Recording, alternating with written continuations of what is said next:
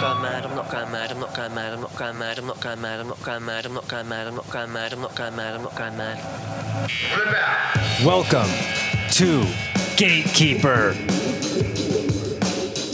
podcast about booking from the bookers and gatekeepers who decide who's in and who's out. Also, there's other stuff. And now, your host of Gatekeeper, artistic director of the Hollywood Improv, Jamie Flam. Hello and welcome to Gatekeeper. My name is Jamie Flam and I am the Gatekeeper. It's that time of year. The holidays are among us. Whether you're a Jew or a Hindu or a Christian or Islamic or any of the other number of religions in the world, I wish you a happy holiday.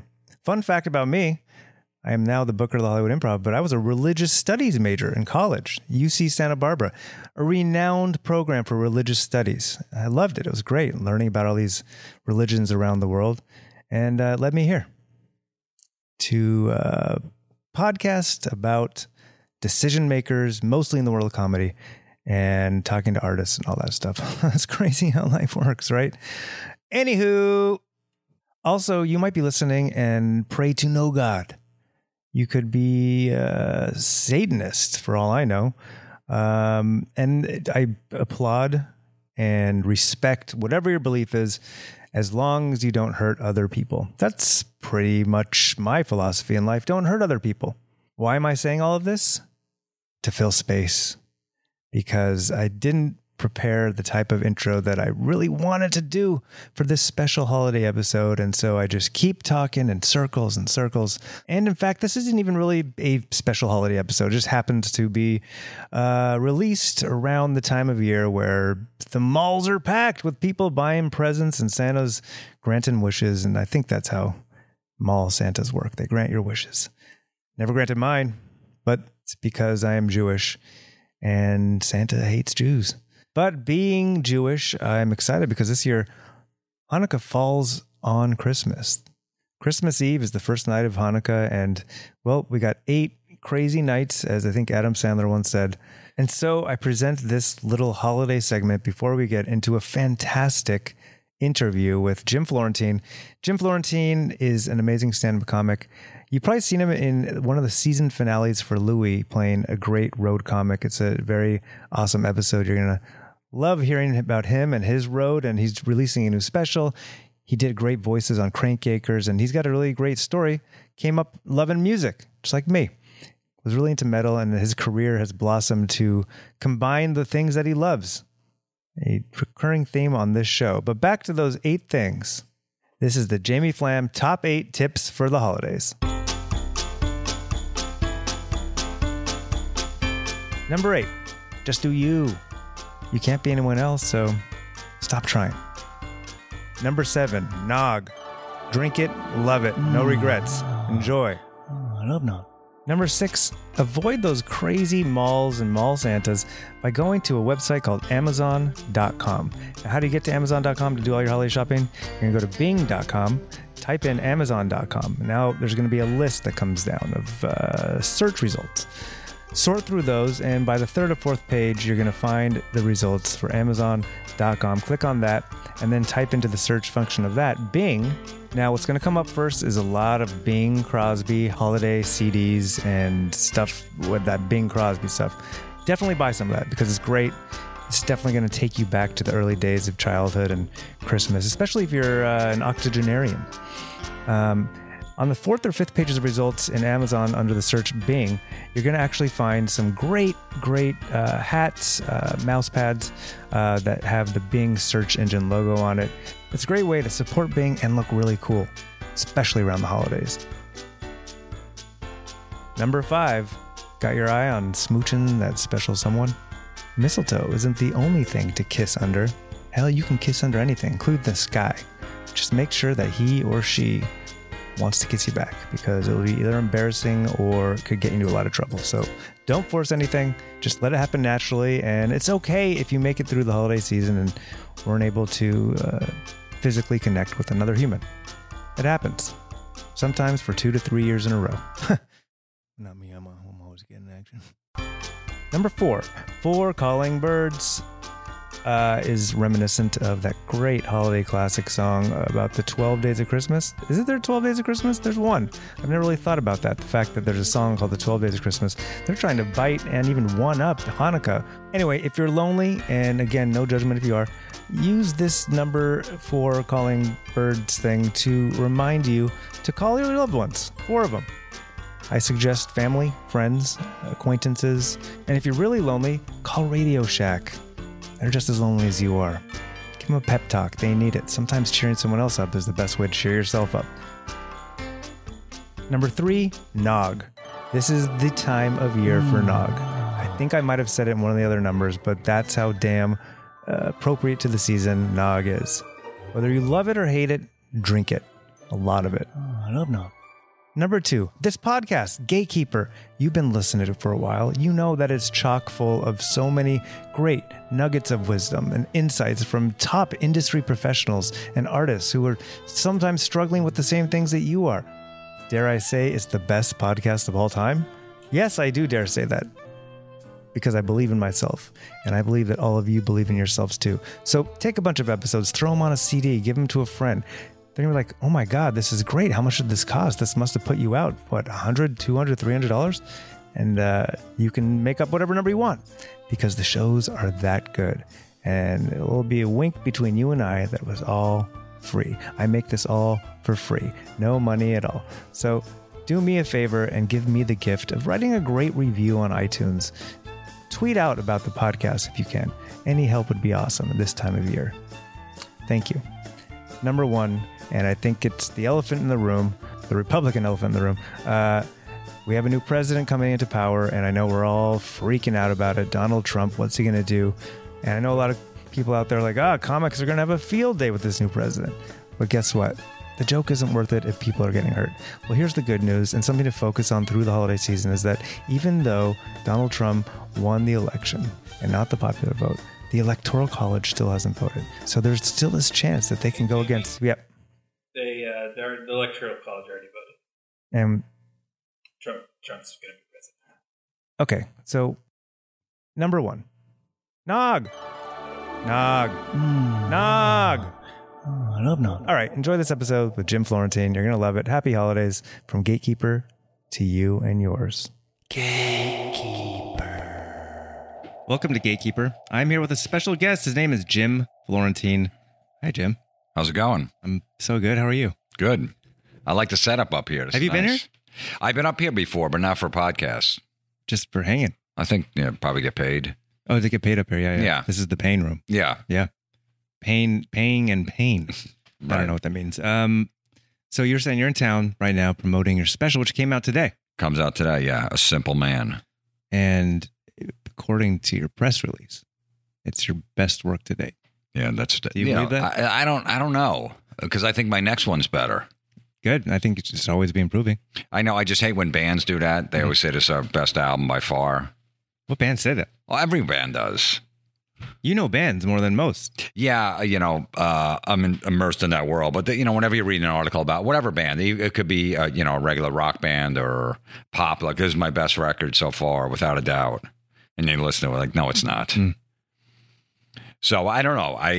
I'd say it's up there. I never, let the other people judge. That's true. The reviews started coming in. My mom hated it. That was one. Maybe that's a good thing. Yeah, no, it is definitely a good thing. I don't know. This is my, 4th or 5th one, so we'll see. And what is the anticipation when you have a special coming out and the day of? A lot of young comics that listen to this might want to know. One day I'm going to put out a special. The work that goes into it, and the anticipation, the day it comes out. And in this day and age, like knowing that maybe there's a window, maybe on iTunes, where you want to hit number 1 as quickly as you can, or yes. Right now I'm at number 2. Really? Yeah. Opening day. Yeah. Congrats. Well, that's usually when you get the high numbers, the opening day. Right. Because everyone gets it. Maybe it's the pre-orders they throw in there, and then everyone, when it comes out, like, oh, I want to get it, and they download it. So usually by like a week, it moves back. But, the first couple of days is when you usually do. Who's number 1? I think Doug Benson. We got to blow this fucker out of the water. Well, we'll see what happens. I think this podcast appearance could be the tipping point. Hopefully, yeah, because I've done, I've had albums hit number 2, 3, and 5. And this is another number 2. So hopefully it's number 1.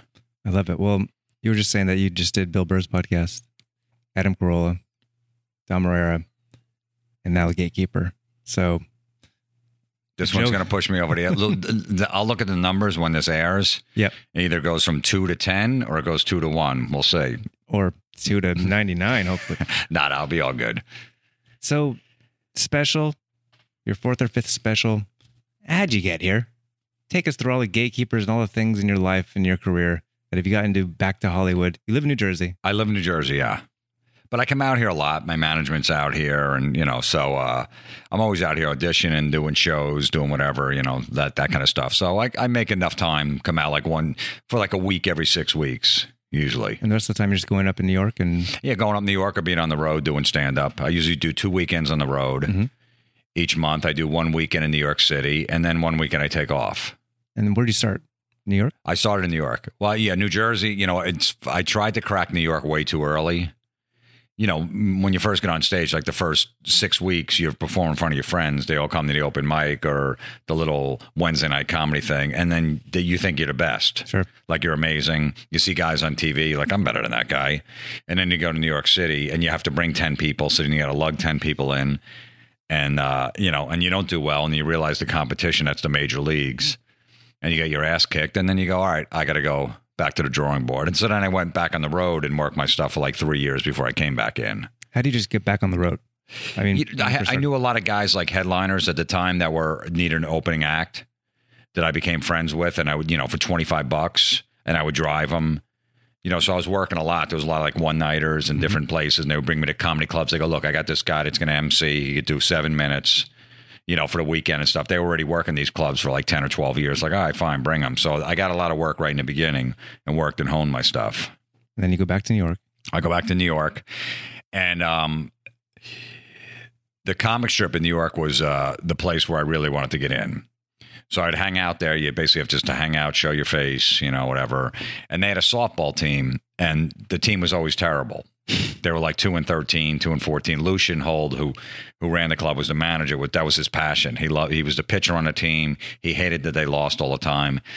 And me and another comic, Eric McMahon from New Jersey, would hang out there, and we both played baseball. We played softball and all that stuff. So we're just hanging out. We go, we play. And he's like, well, why don't you come down for practice then? We weren't even past the club. We weren't even working there.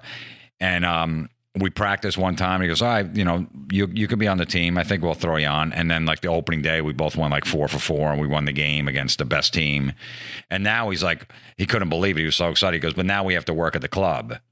So now he has to watch us to pass us to work at the club. And I remember he didn't want to. He knew we're from New Jersey. He was like, these guys, with their Jersey jokes, because it was more like monologue jokes. That's what most of the comics in New York City were doing at the time, almost like a David Letterman set. So he watched my set. He's like, he goes, your jokes are very sophomoric. I remember that. He goes, you have jokes that, guys in a locker room will nudge each other afterwards. He goes, I don't like that particular humor. He goes, but your voice needs to be heard in the club. He goes, well, I'll start you off doing proms. He goes, 17-year-old kids will love your act because they do prom shows. I heard about those prom shows. Yeah, brutal, 2 a.m. Yeah. Kids that don't want to be there, they're like, what are we doing at a comedy club? We want to go out drinking or get laid. And then they're at a comedy show listening to these dudes. So he said, we'll start you off there and then we'll see what happens. And that's how I broke into the club from being on the team. And then within a month, MTV was looking for new guys for their comedy show at the time. And I was a new face. They put me up and I got the show. And then I got a college agent. You mentioned Barry Katz before we started doing the podcast. New York Entertainment was his big company back in New York. And they had every college. So I got in with New York Entertainment right after that from doing an MTV appearance. And then things just started happening from there. That's amazing. And that's my favorite path ever is the softball team approach. I only because I hit a softball. I played Little League. I played in high school. And then I was playing on local softball teams a Monday night. So hopefully the comics that are listening to this podcast at a young age start playing recreational sports. Seriously, because you had to, I couldn't be a ringer, they call it. I had to work at the club to be on the team. I like you said, we need your voice, but we also need your batting stance. Exactly. Yeah. And he goes, I'll put you on at the end. And then he goes, look, and then he would give me the last spot on Monday night at 11:30, which was the worst spot. He says, look, I'm going to put you in that spot. He goes, but don't take it personally. He goes, I put Sam Kinison and I put Andrew Dice Clay there when they worked the club, and then we'll see what happens. I didn't care as long as I was getting on stage. Of course. And I mean, coming up in New York, have you spent any amount of time in LA, like for an extended period, like doing clubs and? Because people still say that New York is where you got to go to get your training wheels off and go. I don't know. I mean, LA, the comedy scene out here is great. I mean, my first set I ever did out here was in 1998. I was doing comedy like 5 years or something like that. And I got on Louis Anderson Comedy Showcase. He had a show on NBC.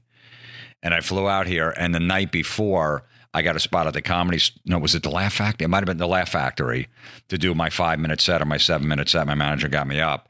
And so on a scale of 1 to 10, 10 being the best, I had a 0 for 7 straight minutes. It was my first time ever in LA. And I was like, oh my God, I was petrified. I'm like, oh my God, they don't know what I'm talking about. My manager's like, maybe we should switch up your set. It didn't go over well. I know. And I was freaking out. I go, no, I just got to stick with the set. I got to. And, a TV taping, the crowds are right on your side. And I did well the next day, but it freaked me out. Yeah, that was my first set ever in Los Angeles. And right before I'm taping my first, major TV, especially on a network, NBC. And then, I'd come out here and there. But I think the scene out here has changed. I thought it was very PC and they were kind of like uptight. So if you had any kind of edge, they were like taking it personally. If you had any kind of like anger or rage, like a lot of the East Coast guys are kind of angry up there. And they're like, whoa, why are you so angry? Come on, it's 80 and sunny. We're having fun. That's right. So I got that a lot. We're like, I wasn't going over that well. But I don't know if in the last maybe like 7-8 years, it's really changed where guys can be dirty, they can be edgy, and the crowds love it here. I think they're more open here now than they are in New York. Really? Yeah. What do you attribute that to? I don't know. I think New York's just so... I remember if Trump won the election, every comic's like, who voted for Trump? Nobody would raise their hand because it would be like a fist fight. Right. I don't know. They're just very, liberal there, and they come to the clubs, and it's all, if Are you have any... raising their hands out here? I don't know. I haven't done a set yet. Not that I've seen. I haven't done a set yet, but they would probably get their ass kicked if they did. I think it's calmed down a little, but after the election, it was just like death. Have you done any road shows in the last 2 weeks? 3 weeks? I guess a month. Yeah. That have, in middle America, that you've seen a different perspective? Usually it's like 50-50. Yeah. Like I brought it up before the election. It was like, boo, boo, so it was like 50 right in the middle. They weren't as passionate or as angry. So the Louis Anderson Showcase, you said it went well. And then did anything come of that? And did you expect anything? Was that going to be your big break? Well, you would hope, and the MTV thing really helped because MTV was really popular back then. The NBC thing, it's like, wow, you're on actually network TV. So, I had good management at the time. And, another year or two, I'm getting the little commercials here and there, little bookings, this and that. And then I had this idea where I was just working at night. I was making enough as a comic. I was making like $500 a week. I had a shitty apartment. I was sharing it with Jim Norton, and I had a girlfriend at the time. 3 of us was splitting $850 a month. It was right outside of New York City. Mm-hmm. So we're paying like less than $300 a month. So I can make $400 or $500 a week, and I can get by. And I was just doing shows at night, so I had this thing where like when telemarketers would call, I would try to keep them on the phone as long as possible because I had nothing else going on during the day. And my buddy Don James like, you should tape this. This sounds really funny. So I just started recording the calls, and I put a CD out. I made a CD. I put the calls out. He's like, I'll just get my name out there. I'll sell them after shows. Who knows? And about that time is when Jackie Martling left the Howard Stern show, and they were having unknown comics basically sit in on the show. So I mailed my CD into the show. My buddy knew the producer, and he goes, all right, if Howard thinks it's funny, he'll play it. The next day, he's playing like 3 or 4 tracks. Go, who is this guy? This is amazing. Oh, my God. We got to get this guy in here. 3 months later, I'm sitting in for the whole show on the Stern show. And I go in there, and he takes a liking to me. No, I'm featuring in like Funny Bones and improvs around the country. And I go on that show. I remember the Funny Bone in Pittsburgh. I was always featuring, making $500, $100 a show. And my manager goes, hey, Jim's going to be on the Howard Stern show on Thursday and Friday. We want a headline spot. Pay him $1,200. And the club owner's like, he's a feature. He's like, look, he can headline. You just never gave him the chance. Give him $1,200. He's doing 4, and Howard Stern will plug it. All right, fine. Reluctantly agrees. I sold out all 4 shows. So that was my first, but I already had the 45 minutes, so I was working for a while. So I started doing that. And then like a month later, Jimmy Kimmel and Adam Carolla had this idea for the show called Crank Anchors. We're looking for guys to do prank calls and recreating with puppets. They hear my stuff on the Howard Stern show. They track me down through my management and go, we want this guy on the show. It's just perfect storm. Just from me putting out like a CD, I didn't think it was going to go anywhere. I just said, I'll just put it out. We'll see. Prank calls. Who knows?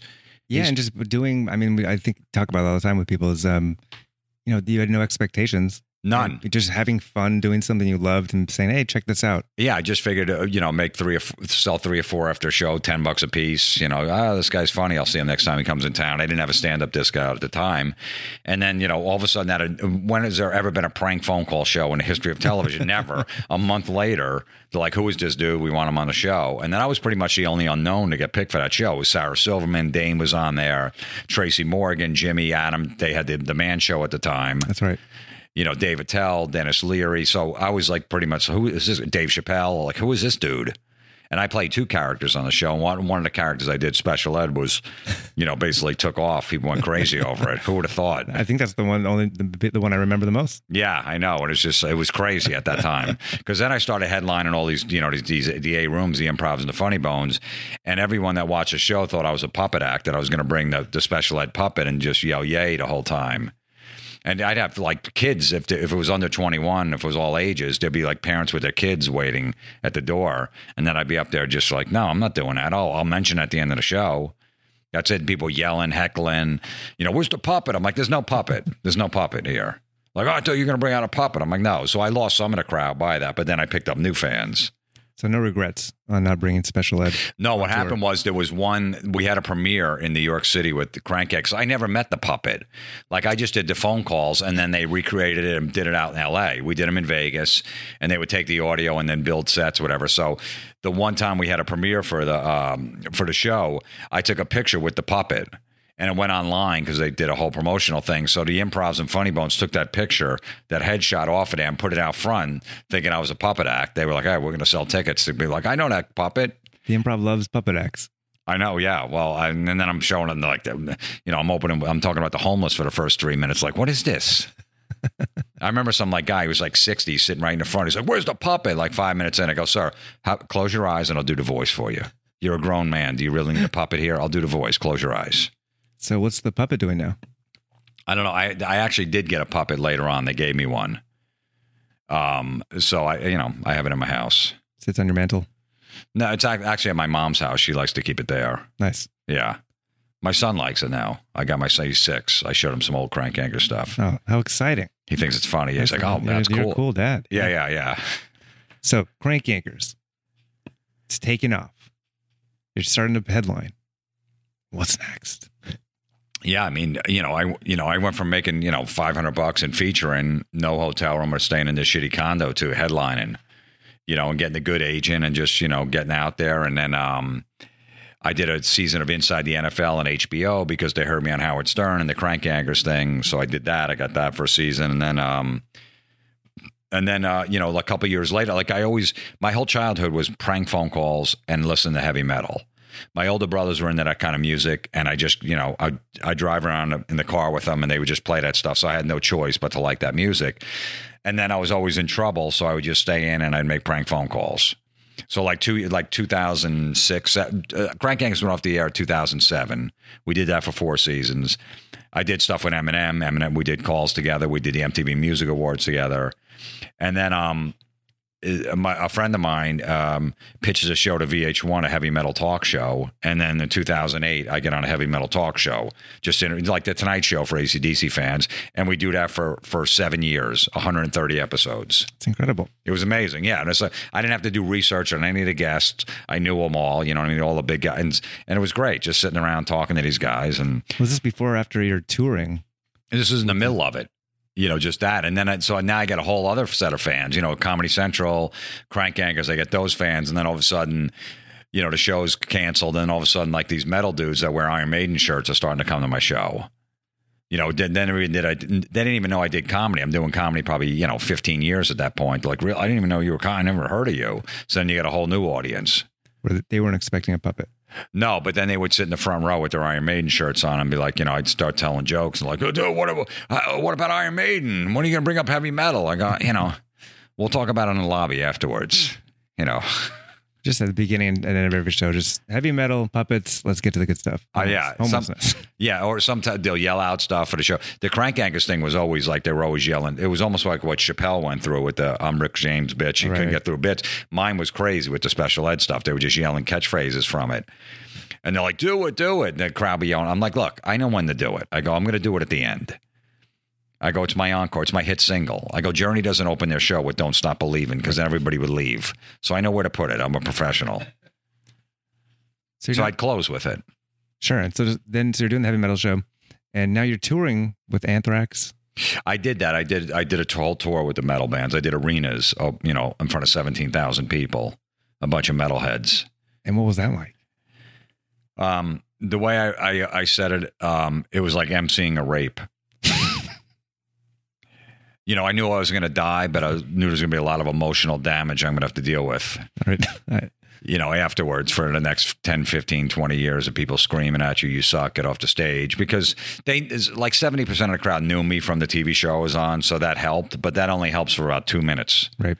And I had to do like 3 5-minute sets in between each band. The first set I did, the venue was like a third full. It was great. It was like I could have filmed a special. Mm-hmm. They were listening. It was fine. By the time the second band goes on, like an hour and 15 minutes later, they're getting antsy. I do my quick set. I'm off. But by the time the third band goes on, they want nothing to do with you. They're like, all right, enough, dude. Because they actually think that when you're on stage, you're taking time away from the band. If the band Slayer is going to do an hour and a half set, me up there telling dick jokes for 5 minutes, they're like, I'm going to miss a song because he's got to tell more jokes. And is that pretty consistent for all the shows?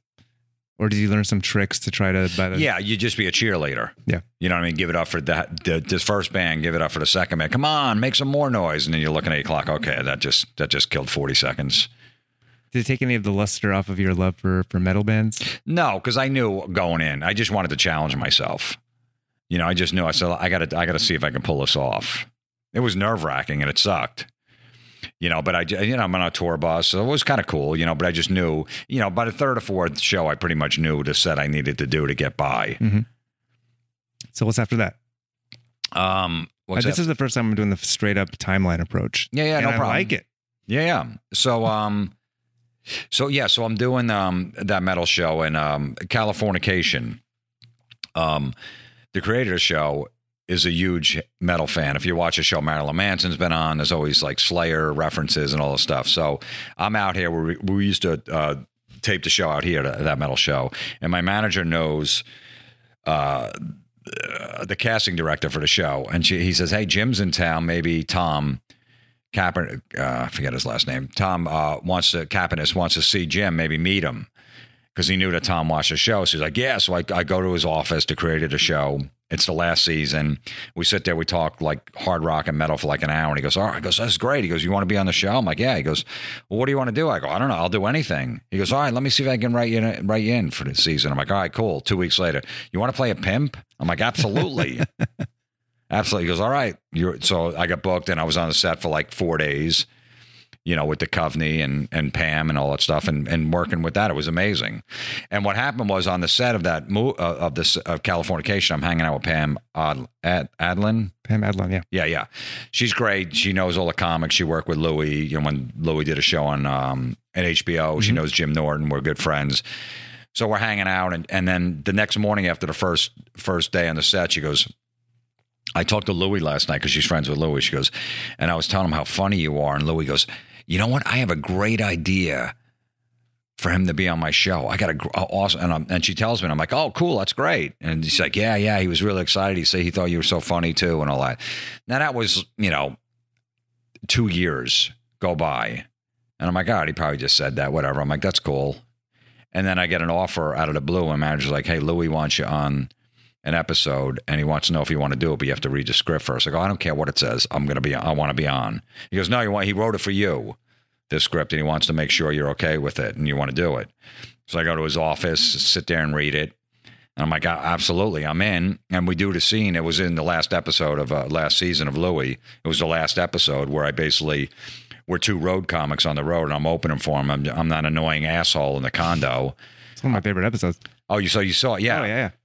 And the whole thing, like I have a prank call where I tell the guy's trying to sell me some toilet thing, and I tell him my toilet is clogged. It's clogged so much I had to take an upper decker. An upper decker is when you shit in the top of the toilet tank. That's right. So that was in a prank phone call. And Louis always, whenever I'd see Louis in the city, he goes, "Oh my God, I heard on satellite radio that prank call where you said you were taking an upper decker." He goes, "That's the funniest thing I ever heard." He's always said that to me over the years. I love that upper decker call, whatever. So he writes that in the episode. That's basically, I guess he needed a comic, and and I go, "Louis, I could play this role. I've been working with that guy. I shared the condo with that asshole. That's annoying." I go, "No problem." And then I guess he put the upper decker thing. That must have been the idea. Like, oh my God, he's going to die at the end. I just got to figure out a show around him. And then I got submitted for an Emmy for the role. I didn't know that. Yeah. Amazing. I didn't get nominated, but I got submitted for it. But just, from taking an upper decker on TV, that's how low TV is sunk, that they're actually, submitting an Emmy, for a guy for an Emmy that's, shitting in the top of a full toilet circle tank. with the softball. Baseball has become this recurring theme in your career. Yeah. Yeah. Yeah, pretty much. Upper decker. Yeah, absolutely. And it was great, working with Louis and stuff like that. And I just knew, I said, look, this is my chance. I really got to, it was a lot of lines.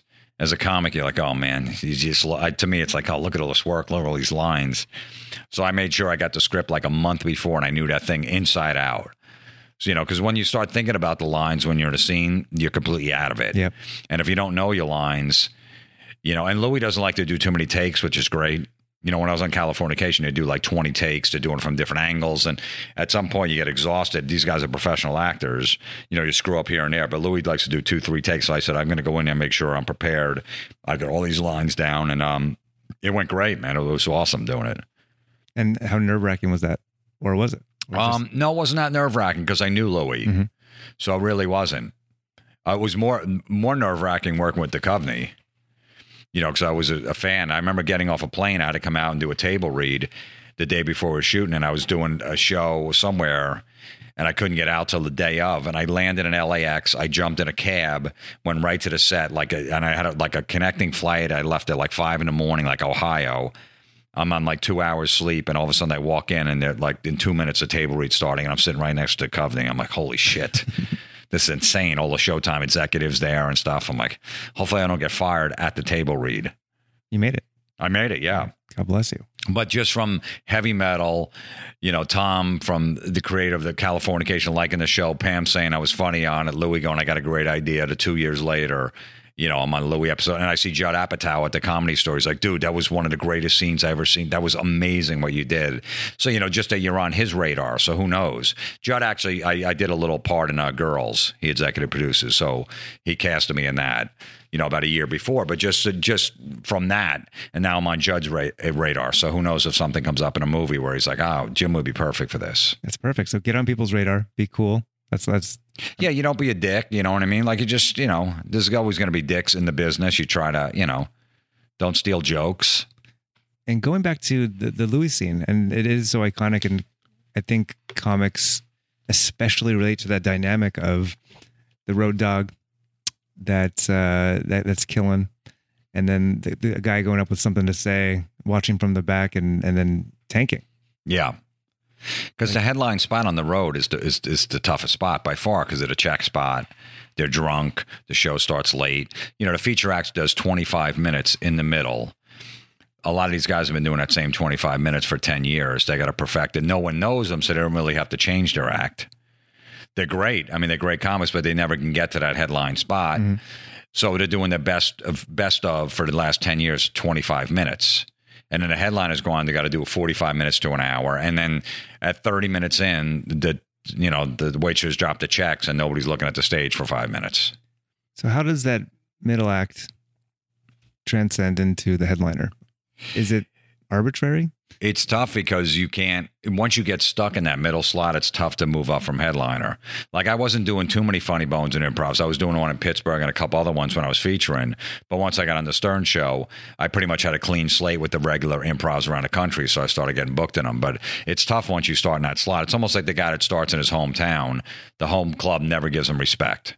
Oh, he just lives down the road, so he can MC. He can't feature, or he can feature, but he can't headline. Meanwhile, the guy's headlining wherever, everywhere else. He's featuring everywhere else, but he's stuck in that slot. So That's how. But I was lucky where I wasn't even in that world.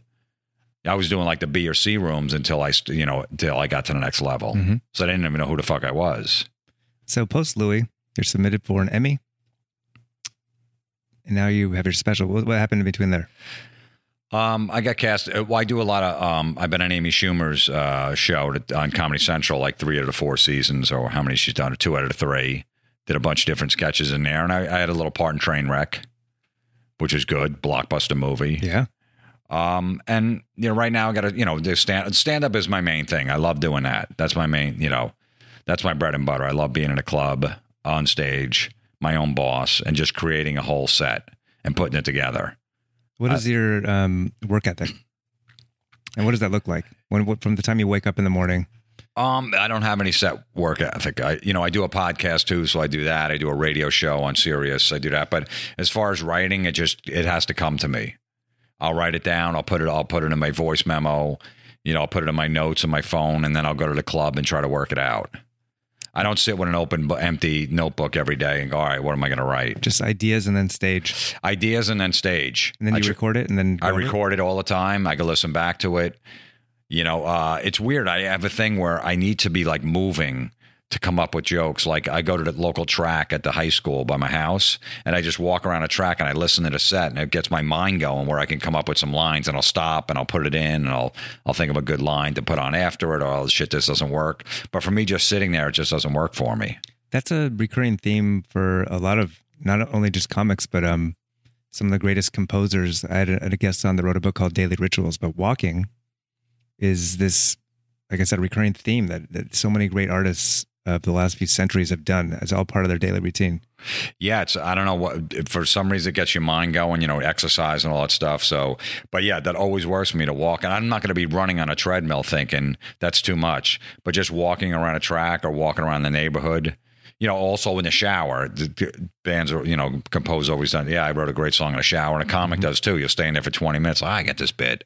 But I've never been disciplined enough to sit there with a book, a notebook, and just start writing every day.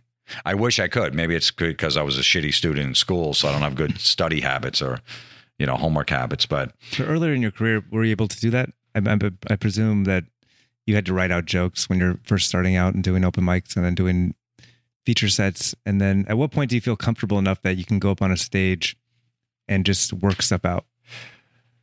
It took a while. I would still always go to open mics because, now when you start doing the B and C rooms, you got to go in there and kill. There's the first time you're seeing you, so you can't really experiment too much. So, but then I would always go like an open mic on a Monday or Tuesday and try to work it out there. Or just I usually do it early in my set. Like I usually would open with like 2 or 3 minutes that I know worked. And then I would try like a hunk of maybe 2 or 3 minutes right after that.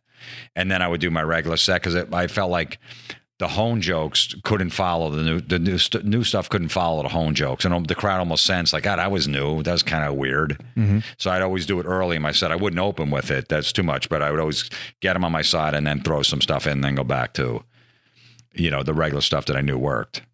I mean, so much of your career, and I think most people's career is that being at the right place at the right time and serendipity and all these things. And there's certainly that recurring theme for you.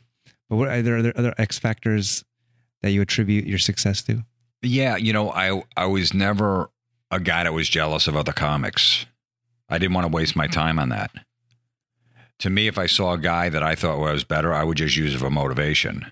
I'm like, if that guy can get that, be on that stage, get past that club, be on that TV show, then I can do it. But I didn't get envious. A lot of comics will do that, They're like, this guy sucks. Or, and they'll go to the bar and they'll get shit-faced and talk a bit, just bitch about other comics. I started before him. How was white? Well, maybe that guy's writing, you know what I mean? Maybe he's taking his career more serious than you. He's not getting drunk every night and waking up at noon, whatever it was. So I never got involved with that. I would, when I first worked and cracked New York City, there was a lot of guys that I thought I was better at then. But, the top guys at the time were Dave Attell, Louis, and Ray Romano. And those were the three guys. So I go, all right, I looked at them guys. I go, wow, I have a lot of work to do if those are the three top guys. But there was other guys, and I'm like, all right, I can easily crack this lineup. I know I can, but I'm not going to bitch that this guy's getting 5 spots a week at the club and I'm only getting 1 at 11:10 at Monday night. I'm just going to work my thing. And if I can't get the 5 spots at that club, I'll just go around and I'll do whatever I have to do. So now I would put a CD out, like the phone calls, and then I get on Howard Stern, and then I don't have to deal with that. So then when I come back and I'm headlining big rooms, I could do 4 or 5 spots in the week. So to me, I just never got envy. Like, it'd always be like some girl got a sitcom and these male comics sit around. This fucking bullshit. You know what I mean? Why isn't it me? I'm like, because she's a girl. They were looking for a female lead. You know what I mean? That lives in, New York City, and she's single, and that's part of the show. Like, why you weren't up for that role? Yeah, you weren't in the running for that. Yeah, it wasn't you and her, and they gave it to her. The black guy, he's well, you're not a black guy, you're a white male. That's why you didn't get it. They weren't looking for you. Right. So I never worried about that stuff.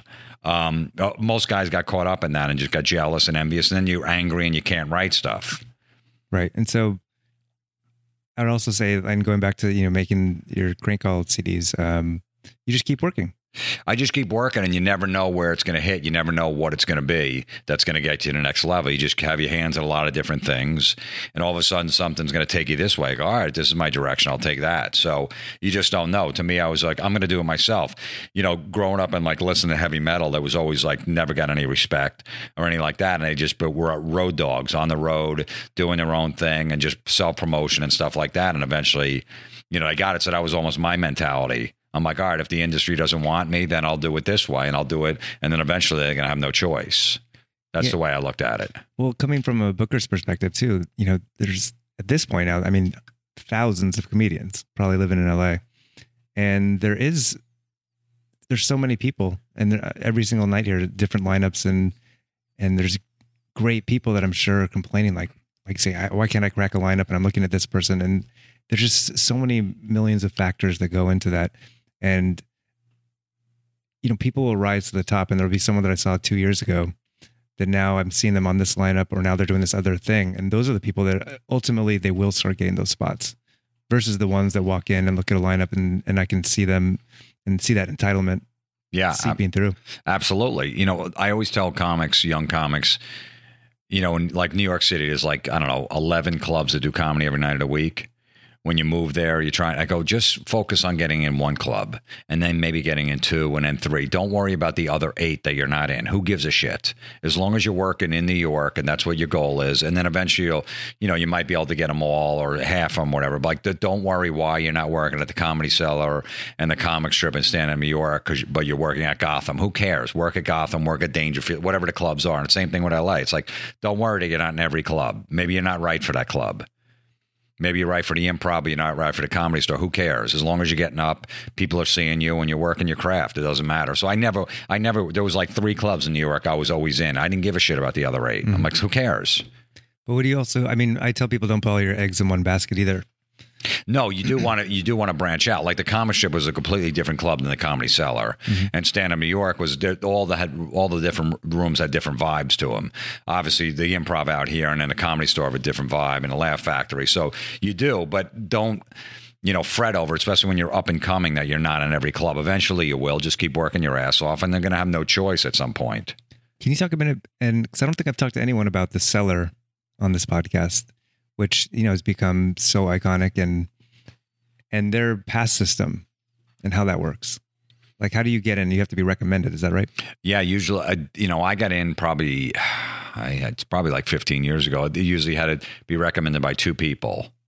Two people that were working at the Comedy Cellar would have to recommend you, and then you would do like a 5-minute set in front of them. And that 5 minutes that would determine whether you could become a regular? Yeah, then they would say, okay, here's the avail line. I'm going to start you off slow. I'll give you maybe a spot a week or every 2 weeks, and then I'll just work in the schedule depending on how you do.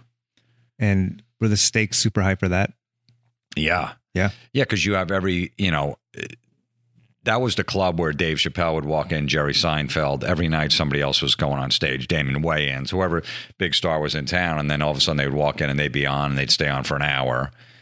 And you wouldn't go on to like 1:45 in the morning in front of like 7 people.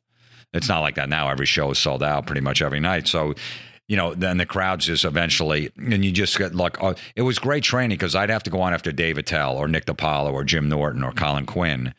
After they just did a 20-minute set, I'm like, well, this is good because if I ever do a TV taping or I'm in a festival somewhere and all of a sudden I have to follow Dave Attell, at least I did it on a Tuesday night in New York. So, that was my boot camp. Just get it out of the way. The crowd is not looking going, oh shit, what's this guy going to do after Dave Attell? They don't have that mindset. It's all in the comic's mind.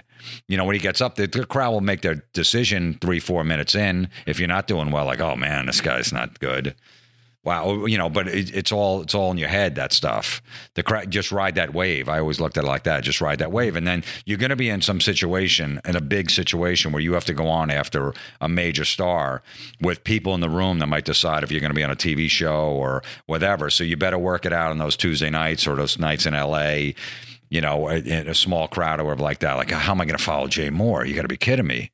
He's going to go up there and kill for 45 minutes. Now I'm going to do 10 minutes. Don't worry about that. That's when you want to do that. That's amazing advice. And again, advice that hasn't been on this podcast, but I see that every night with the egos and, putting a lineup together and like, I don't want to follow that person. And sometimes it's younger comics and it's like, you have to look at everything as that learning opportunity. Like you're going to have to follow huge acts in your career. You're going to have to. It has no, when I did Montreal Comedy Festival, I remember one time, they put me on like 13 out of 13 on the show. I'm like, all right, whatever. I'm not going to bitch. There's nothing I could do. Tim Allen walks in the room and like the second comic's on and he's going to go on and do a set. All the other comics are freaking out. The third comic's going, I'm not going on. I'm not following him. I got my manager here. This is my big break. All right, how about the fourth guy? I'm not doing it. Everyone's like, no way, that guy's going to go up there and kill. I go, I'll do it. Like, you'll do it? I go, absolutely. So I went on right after him and just rode his wave and killed. And I got booked on, was it Conan or Carson Daly? I got from that. I did 2 sets on Carson Daly. I got Jimmy Kimmel from, and it's just from going on and people seeing. I didn't care. I'm like, I'll do that because I was going on after Dave Chappelle just did an hour at the Comedy Cellar. So I'm like, I don't care. I'll ride this wave. And the crowd, like I never went up there looking. The crowd's go, oh, who's this guy? We just saw Tim. They're so excited that they saw a celebrity or a big act. Like, wow, I just saw Jay Moore do 45 minutes. I'm fucking from Arkansas, and holy shit, he's my favorite. And then they're not going to take it on the next guy. Like, fuck, this guy sucks. They're in such a good mood. You know what I mean? So I'd have to follow Sandler at the comic strip, Chris Rock. It's all in your head, that stuff. Yeah, it's all in your head. You can easily get blown off the stage. Obviously, a guy kills up there. Obviously, you can. But don't go up there with that mindset. Let the crowd decide it at the end of your set. Mm-hmm. Do you address, the crowd when you have to follow the biggest star in the world? Yeah, you make a joke. You're like, something like, oh man, I'm sorry that I'm next. And they're all laughing. You know what I mean? I'm like, I go, look, you just saw Chris Rock for $5 on a Tuesday, do an hour. So please don't take it out on me. Be happy you saw that. Because if you saw him at Madison Square Garden, it'd be $150. So laugh at my stuff too. I love that. I think that's amazing advice. Is there any other advice that you would give young comics? I just, the main thing is don't be jealous. Don't be bitter. It's not going to work out for you. Don't waste too much time on that. Get in a good headspace. Do you meditate? No. Do anything? No, I don't meditate, but I just, it's like, don't worry about what everybody else is doing. You have to keep you have to be on the radar of what's going on in comedy, but who cares? If you don't like some comic that just got an hour Netflix special, why are you going to go sit there and torture yourself and watch it? You're just going to be angry. You might want to watch a couple minutes of, I just don't like this guy. I don't get it. But why are you going to do that? Mm-hmm. And call all your friends, go, this guy sucks. This guy sucks. This guy's, I know. And then what are you doing? You just spend all that time doing that. Somebody likes that guy. Find your audience. That's why I do my podcast and this and that. I'm like, I play to my audience. If someone doesn't get it, I totally understand. You're not going to get everybody. Who cares? Just find the people that like you and just focus on them and build a following that way. Do you have a different approach in the last 10 years with social media? Has that helped you? Well, it's free, which, I remember when I first started having a website and having like video on there and audio and all this stuff, was like, I remember paying like $600 a month to get the band space, the width or whatever, some shit. I'm like, it's ridiculous. And then all of a sudden, like Facebook and MySpace comes around, it's free. I'm like, wow, this is free plugs you can do. So, I use it mostly for plugs. I don't do too much stand up on it. I do an hour podcast a week. You know, I'm like, look, if you want something funny from me, go listen to it. It's free. You know what I mean? I'm not going to, you know, try to crack too many jokes on here. I just don't want to deal with the nonsense. I'd rather you save it for the stage. Some guys work better. You know, I don't know. Look, some guy could say, look, I'm on Twitter and I get all these followers because I'm engaging with the fans and I'm doing jokes. I'm going back and forth. I just don't have time for that. You know, but it's probably going to work for someone that's younger to build a following. Mm-hmm. You know, I'm just like, whatever. I'll put my, hey, I'm at the Funny Bone this week. Come see me if you're in fucking Iowa. Fucking Iowa. So your special comes out today. Yeah. Could be a life changer. Probably not. But it probably took me 2 years to put it together. What does that look like? Huh? And what does that look like? Just it's, you know, you usually do like 10-minute hunks at a time. You work on that 10 minutes, then you always have, let's say I'm doing 45 minutes. Let's say I'm doing an hour on the road. I'll do 50 minutes of older material that I know works, and then I'll work into 10 minutes, and then I'll work on 10 more minutes. And then when I'm bored with that 10 minutes, I put it to the side. I won't do it. I'll just work on some other 10-minute slot. Like when I do New York City, 15, 20-minute sets, I'm trying to always work on new stuff. So I don't have, if I know that 10 minutes work, I put it to the side for a little while so it doesn't get stale, and then I bring it back in. You know, and then just slowly put the set together like that, put taglines in, listen and have other comics watch your set. I love that. I love doing it with comics sitting in the back of the room, go, hey, man, you might want to add to that joke. What if you take this angle, put it this way, or put this tagline at the end of the joke? So I'll have comics do that and, you know, and just build the set. I just love putting it together. The segues, it's, you know, it's all, the whole process of doing it is great. And then finally you shoot it and then you're done with it and then you're glad, oh my God, good. I got that out. And then by the time it comes out, wherever it comes out, then you really can't do that material anymore. So now you almost panic. You're like, shit, what am I going to write about now? You know, I've just been doing that for 2 years. Now, where do I start? Now I got basically a clean slate. I got to start from scratch. And that's scary because then you got to just, you know, you got to bomb a lot, you know, working on the material and just working it out. And people know you and see you like, he's not, I don't know, man. I like this old stuff. He's not that good anymore. I saw him a few months ago. He wasn't that good. And, you know, guys like Chris Rock and Chappelle, when they're working their shit out, or Seinfeld, it's got to be, you know, that's really got to be tough for those guys. Like, I saw Chris Rock. He's losing it. You know, meanwhile, he just, you know, he's got a notebook up there and he's just trying shit. So Seinfeld always had a good thing. He always said when he's working on material, he puts the mic in the stand and he does the joke in the stand. He goes, I want to see if it really works. And if it does, then I take the mic out of the stand. I can be a little more physical and move around and you can add to the joke. He goes, but let's see if it works with the mic in the stand. And then you could, you know, like Chris Rock, when I see him working on a set, he's just standing there. He's looking down at this, and he's looking down at his notebook. But then when he does a special, he's all over the place. He's animated and all that and stuff. So I always like that theory with what Jerry said. Where did you shoot the special? I shot it in New Jersey, a place called the George Street Playhouse, about 600 seats, 2 shows, 1 night, same outfit.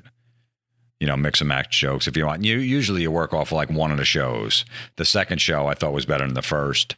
So you pretty much work off that. Out of the hour, probably 50 minutes is from the second show, and then 10 minutes is from the first one. You just move that in. You say the same outfit? Yeah, you wear the same outfit. So, you know, that night, because you don't want to change shirts in case you messed up a joke in one of the shows. What was the outfit? Just like a black t-shirt and jeans. But, you know, you always wear the same shirt, the same outfit, because then you're like, wait a minute, you had a different shirt on. How does that make sense if you're going back and forth, if you flub a line or something doesn't work? So, yeah, I did the 2 shows in that night and then shot it. And, yeah, it's up on iTunes, Amazon, anywhere you can stream or download.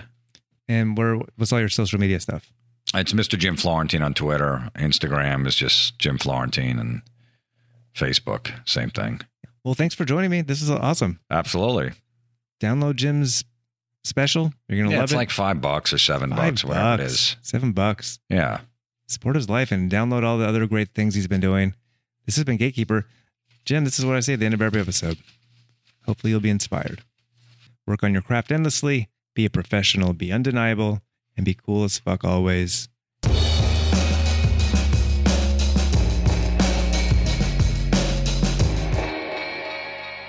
For more episodes of Gatekeeper, you can subscribe to us on iTunes or wherever you listen to podcasts.